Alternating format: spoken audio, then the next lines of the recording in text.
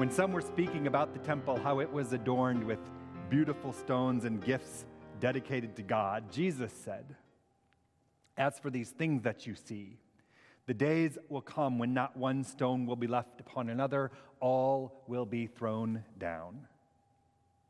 They asked him, "Teacher, when will this be? And what will be the sign that these things will take place?" And he said, "Beware that you are not led astray, for many will come in my name and say, 'I am he,' and the time is near. Do not go after them. When you hear of wars and insurrections, do not be terrified, for these things must take place first, but the end will not follow immediately." Then he said to them, "Nation will rise against nation, kingdom against kingdom. There will be great earthquakes, and in various places famines and plagues, and there will be dreadful portents and great signs from heaven. But before all this occurs, they will arrest you and persecute you. They will hand you over to synagogues and prisons, and you will be brought before kings and governors because of my name. This will give you an opportunity to testify. So make up your minds not to prepare your defense in advance, for I will give you words and a wisdom that none of your opponents will be able to contradict or withstand. You will be betrayed even by parents and brothers, by relatives and friends, and they will put some of you to death. You will be hated by all because of my name, but not a hair of your head will perish. By your endurance, you will gain your souls." The Gospel of the Lord.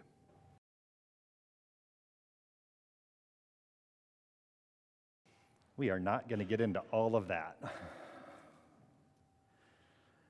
This reading usually shows up in the most untimely way for us around here. It always shows up in November when it does, on or around the Sunday when we are supposed to be praying about and planning for our financial commitments to the building fund, which we'll do next week if you haven't read or heard about that yet. So what I mean is, around this time of year, during this season of our life together, always in November, we very often get this bit from Luke's gospel where Jesus warns the disciples about making too much of their temple. As I'm typically hard at work stewing about prayer vigils and capital campaign packets and financial commitments and mortgage payments, Jesus says, "As for these things that you see, as for this stuff that you've built, these beautiful stones and gifts dedicated to God, the day is coming when not one stone will be left upon another, all will be thrown down." And that's usually a hard pill to swallow, like Jesus is laughing at, if not straight up, flat out, judging our efforts to build what we've built here over the years. I mean, there's nothing like trying to build a thing, investing in everything it takes to build a thing, and have someone remind you that it won't last for long. Maybe that you're wasting your time. Maybe that it's all going to amount to nothing but rubble in the grand scheme of things anyway. Jesus is like the guy who shows up on the beach, finds a cute little kid who's just built the most amazing sandcastle, only to remind him that high tide's rolling in any minute. But this year, for the first time, things are different here. I can't disagree with Jesus, of course, maybe in some very worldly ways or from a cosmic kind of perspective. All of this building is for naught. It won't last forever in a physical sense. It will, indeed, crumble to dust in the end of all things. I get that. But this year, as we think about praying and planning for what's now called our Building and Outreach Fund commitments, we get to do that with even more than just our own bricks and mortar, our own stones and gems on the brain. We get to do that with even more than just mortgage payments and interest rates and financial debt reduction in mind, more than we're used to. We get to think differently about all of this because for the first time ever, we don't have a mortgage to pay. And because we plan to give 50% of these funds away to mission and ministry outside of our walls, 50%. Beyond our own bricks and mortar, 50%. Over and above what these stones mean to us. But what's so exciting, what's so full of hope about things this time around, again, for the first time, is that we can't possibly measure who or how our generosity will change the hearts and lives of others by the grace that it is we're called to share now. And at the 24-hour prayer vigil next weekend, we're going to have a chance to share very plainly, very prayerfully, what we hope we'll be able to do in this regard. If you have not signed up for the prayer vigil yet, please, please, please sign up for the prayer vigil. You will not be disappointed in the 30 minutes of time that you get to spend quietly, prayerfully, thoughtfully in this place over the course of next weekend. We're going to be able there to make prayerful suggestions about the tangible, real-world ways we hope that we'll use our financial resources to do God's work in some really new, very meaningful, truly faithful ways. First, we'll get to be practical with our prayers. We'll share the scoop about what we would and could and should be saving our money for in our rainy day repair and emergency bucket. Stuff like HVAC repairs and parking lot resurfacing and roof replacements and exterior painting and very boring but very necessary, responsible things. Second, we get to be selfish a little bit and have some fun as we pray too, by dreaming about what we might add to or renovate around here, like sanctuary expansions and outdoor pavilion projects and better video production and online technology to make worship here more meaningful, and for those of you watching us online too. Someone I know wants a cement pad for a pickleball court or a basketball court of some kind. Of course, when I say selfish, I don't really mean selfish.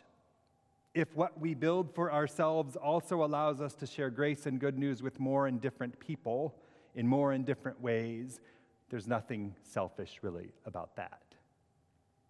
And third, we'll get to offer up ideas too about that 50% that we plan to give away. Over the years, we have suggested many things, everything from supporting mission churches and missionaries around the world, to helping people reduce their own medical debt, to giving more regularly to some of our Mission Sunday organizations. Someone even has the notion to help fund a baby box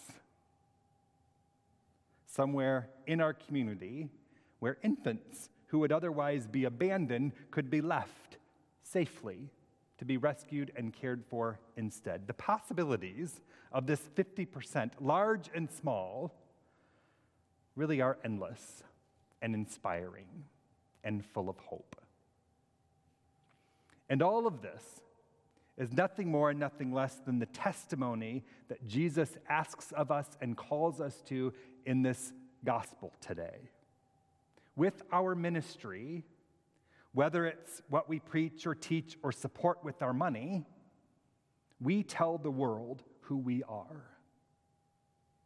We tell the world who God is to us.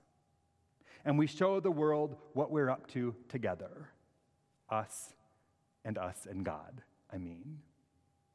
With our ministry, whether it's what we preach or teach or support with our money, we welcome sinners, we tend to the sick, and we love those who others refuse to see, even sometimes.